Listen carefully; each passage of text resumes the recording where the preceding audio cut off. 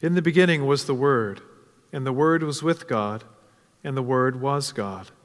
He was in the beginning with God. All things were made through him, and without him was not anything made that was made. In him was life, and the life was the light of men. The light shines in the darkness, and the darkness has not overcome it. There was a man sent from God whose name was John. He came as a witness, to bear witness about the light, that all might believe through him. He was not the light, but came to bear witness about the light. The true light, which gives light to everyone, was coming into the world. He was in the world, and the world was made through him, yet the world did not know him. He came to his own, and his own people did not receive him. But to all who did receive him, who believed in his name, he gave the right to become children of God, who were born not of blood, nor of the will of the flesh, nor of the will of man, but of God. And the Word became flesh and dwelt among us. And we have seen his glory, glory as of the only Son from the Father, full of grace and truth. John bore witness about him and cried out, "This was he of whom I said, 'He who comes after me ranks before me, because he was before me.' For from his fullness we have all received grace upon grace. For the law was given through Moses. Grace and truth came through Jesus Christ. No one has ever seen God, the only God who is at the Father's side. He has made him known." O God, give us grace to hear these words, to read them, to mark them, to learn them and inwardly digest them, so that this new light of your incarnate word indeed would be enkindled in our hearts and shine forth in our lives. In the name of the Father, the Son, and the Holy Spirit. Amen. Good evening and welcome. It is December 27th. It is the first Sunday after Christmas. And December 27th also is the feast day of St. John, the apostle, evangelist, and theologian. And you can tell why we call St. John theologian after hearing these words from his prologue. Because they beautifully articulate, they mystically articulate, and they clearly articulate the mystery of the incarnation. That somehow the only begotten and eternal only begotten Son and eternal Word of God, the one of whom we speak in the Creed, who is begotten, not made, of one being or essence with the Father, that he was with God in the beginning, and he is the Word of God, and that all things that were made through him. Not only that, but he is life, and his life is the light of men, and that light has shined in the darkness. That same Word that is life and light, that was with God from the beginning and has now come to us, has become flesh and dwelt among us. A fascinating progression. And finally, at the very end, we hear his name, Jesus Christ. So he is a particular person, a human being, fully God, fully man, who has come infleshed, incarnate, to dwell among us, to be with us. And he came with a very specific mission, that to all who would receive him, verse 12, to all who would believe in his name, he gave the right to become children of God, who were born not of blood, nor of the will of man or of the flesh, but of God. And so it's fascinating. In St. Athanasius, in his treatise on the Incarnation, speaks of it this way, that God became man so that man could become like God. And here it is, this core and key mystery of our Christian faith, and you are here to celebrate it. This is what we typically call Low Sunday. Do you know why? Because the temperature's low? No. it's a slow day. But this day, every year, is when this whole prologue of this gospel is read. It is fascinating. And it should serve to us, to all of us who are participating, whether online or in person, it should serve as a reminder to us that there's something here to be discovered. Not something new that we're inventing, not something that we're finding in ourselves because we're following our hearts. Read the latest bumper sticker. We have the opportunity to discover afresh and anew who Jesus Christ is. Now, the prayer for tonight, the collect for this first Sunday after Christmas, did you notice what it said? If you want to, look at your bulletin. It's on page 4 or 5, I believe. The reason I want you to look at it is because maybe if you have a pen or pencil with you, it says, Almighty God, you have poured upon us the new light.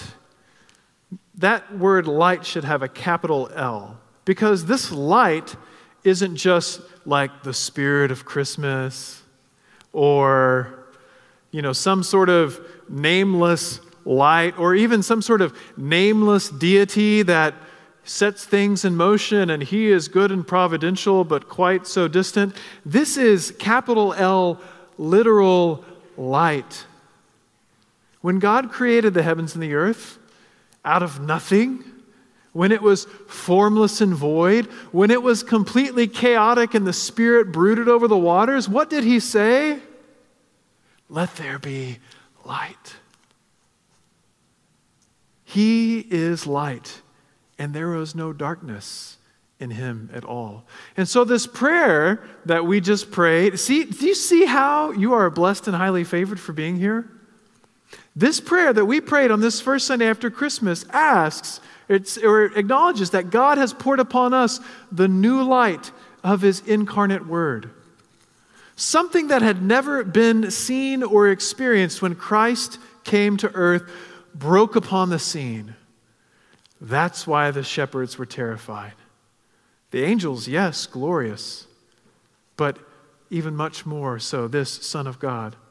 Remember the letter to the Hebrews? To which one of the angels did God say, today you are my son, I've begotten you?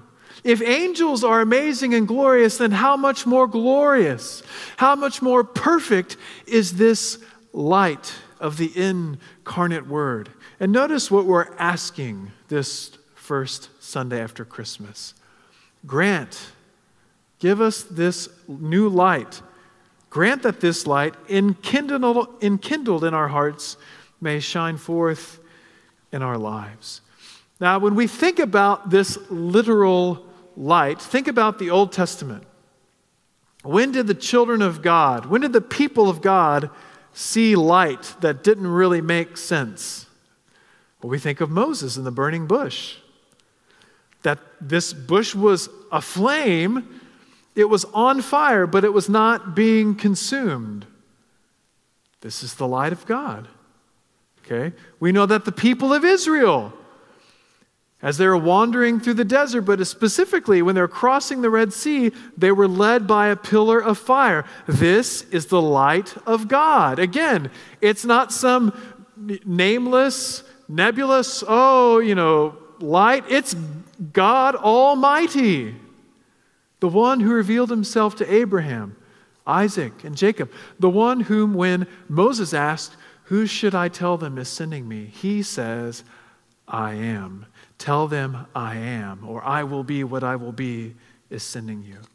When Isaiah had his heavenly vision, when he saw the Lord seated high upon his throne in the temple, he saw this light, this uncreated light, this energy of God. And even more recently, flash forward past John 1. Remember Peter, James, and John, up Tabor they went. On Tabor they beheld this light, as a poem and a song says that we all love so well. And they beheld Christ transfigured. They beheld this uncreated light. So when we pass the light as we sing Silent Night, it's a symbol of what's really real. And our world has done us a disservice. Satan has whispered in our ears and caused us to doubt. And our own flesh, our own passions, our own inwardly curved nature of sin has led us to believe, well, what is this light? Is this really real? Is God really among us? Did he become flesh and dwell among us? We may not have seen the light in the same way that Moses and the people of Israel and Isaiah and Peter, James, and John have, but we have seen this light, have we not? Maybe as we've been reading the Holy Scriptures, or as someone's been preaching to us, or a friend has been sharing with us, or a Sunday school teacher, or a parent, we've beheld this light. We have seen. We think of what Jesus told Thomas, who said, unless I see the piercings in his hands and the mark in his side, I will never believe. And Thomas finally gives in, my Lord and my God. And what does Jesus say at that moment? You have seen and believed, but blessed are those who have not seen and yet believe. We are blessed because we have not seen with our own eyes this light, yet we believe. We have been born anew from above, as Jesus would tell Nicodemus a few chapters later in John. We have been born of water and the Spirit. So, what are you going to do with the next few days before New Year's? I want you to ask yourself this question. How do we ensure this light, remember capital L, which is the light of men, is enkindled in us and shines forth from us? How are we going to ensure that this light, which is the light of men, not just dudes, but of all people, of all created people in all creation, how can we be sure that it's enkindled in us and it shines forth? Well, the first thing that we can do, because we need to do something about this, if this really is the Word of God, if this really is the kingdom of God to which we come, then we must take action. The first thing that we can do is believe. We saw it in verse 12. I'll read it to you again so that you can remember it, but grasp the profoundness of these words. But to all who did receive him, who believed in his name, he gave the right to become the children of God. He gave the right to become, as St. Paul would say in Galatians 3 and 4, adopted children. We're not sons of slaves, but we're now sons of the Most High God. And we have this spirit of adoption, the Holy Spirit in us that cries out from us, Abba, Father. That's how we know that this light is in us. But it's not enough just to believe, like cognitively, like, yeah, I believe there's an exit sign right there. And this is where our world has us all messed up. We have to believe, or we're invited to believe with all of our being, with every fiber of who we are, and to keep believing, to receive him and keep receiving him over and over and over, to confess that Jesus Christ is Lord, and yes, keep confessing. And you know what's going to happen? Just like we say every baptismal service, you're going to sin. So when you sin, confess and repent and keep repenting. Friends, if we can engage in that sort of believing, then the light of Christ, of the incarnate Word, cannot help but be enkindled in us. Do you know why? Because our lives will be so consumed with Him. Our lives will be so wrapped up in gazing upon Him, in beholding Him, and becoming more like Him. But what do we believe? Right now, our country is overrun with what sociologists call moral therapeutic deism. That is a sort of pseudo-Christianity that says God is good, which God is good, and He wants us to be nice to each other. sort of true. And as long as I work hard and am nice to other people, then it will all turn out all right for me, and I'll go to heaven when I die. That's not Christianity. When we look to the pinnacle of what it means to be a follower and lover of God, we look to the cross, which is this self-giving love, which has to do with each other, with a community. And so we believe that Christ is who he says he is. We believe the words of John the Baptist, "Behold, the Lamb of God who takes away the sin of the world." That's what we believe. We don't search for the truth deep inside of our hearts. Surely there's truth hidden there if you've read the Holy Scriptures and heard them. But yet we receive the truth from God Almighty. So we believe. Secondly, immerse yourself in the rhythms of the church. Now, some of these words, here's what I'm not saying, that you need to do more stuff.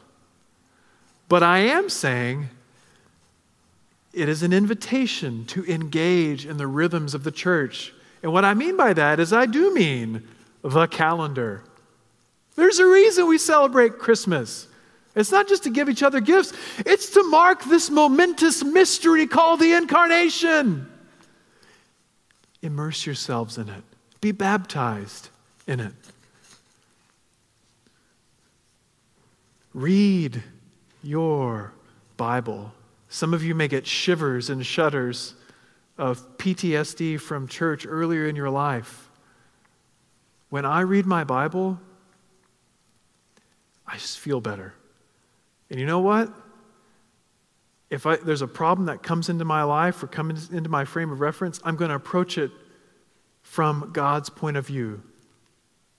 But I still have my flesh. I'm still going to do stupid stuff. I'm still going to get angry. I'm still going to get, all this stuff.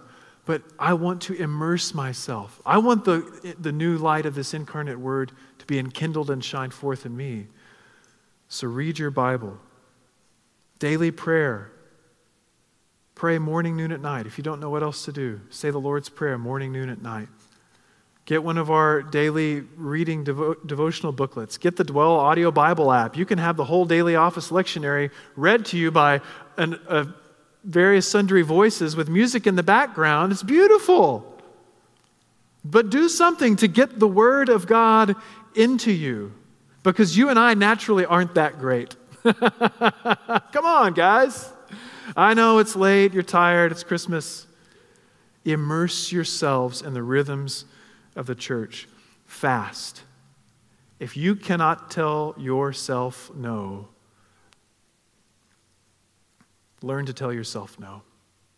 One saint, I think it was St. Anthony the Great, kind of the father of all monastics who lived in Egypt and went out into the desert. He said, learn to control your tongue and your stomach. Give. Find the poor, give to them, ask them to pray for you. Tithe. Be faithfully committed in your local community, which most likely is St. Bart's if you're here right now. So believe, immerse yourself in the rhythms of the church, and be with the people of God. Be in community while you do this stuff. Talk with other people about it. Heck, make a friend. Create relationships. Do life together. It's a novel concept. It's hard right now. COVID, etc. But what will we do after COVID? Will we stay away?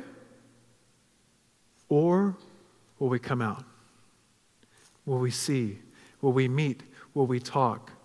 And will we do these things, believe, confess, repent, pray, read, the calendar, pray, fast, give? Will we do that in community? We are saved in community. We're born in community. We die in community. We are saved in community. Risk with others. Make yourself accountable to others. Find someone to serve. In a word, all of these things sum up what St. John, the apostle, evangelist, and theologian did. Have you ever noticed that in all the high holy days we always read John? Why is that? Was it because he was the beloved disciple and he was closest to Jesus and so, well, he probably had more details? Or is it because he was given Mary? Do you remember that? The cross, woman, behold your son, son, behold your woman. So John took Mary in as his own mother. And who knows the stories that he heard from her? That might be why we read John. Maybe that's why he had insight. But I think it's because he knew Jesus really, really well. I think it's because he was not afraid to gaze upon him, not just in life, but after Jesus was ascended, to quiet himself and to listen and to beg God for the new light of this incarnate word to be enkindled in him and to shine forth through him. And we look at the New Testament, and that light shines forth in pen and ink. It's a beautiful thing. May God do for us just as he has done for St. John. Let's pray. God in heaven, help us. Help us because we're tired. Help us because sometimes we forget why we are here. We forget the purpose and the reason of why you've made us in the world. Help us remember. Help us be oriented to you. Save us by your grace. We pray in the name of the Father, the Son, and the Holy Spirit. Amen.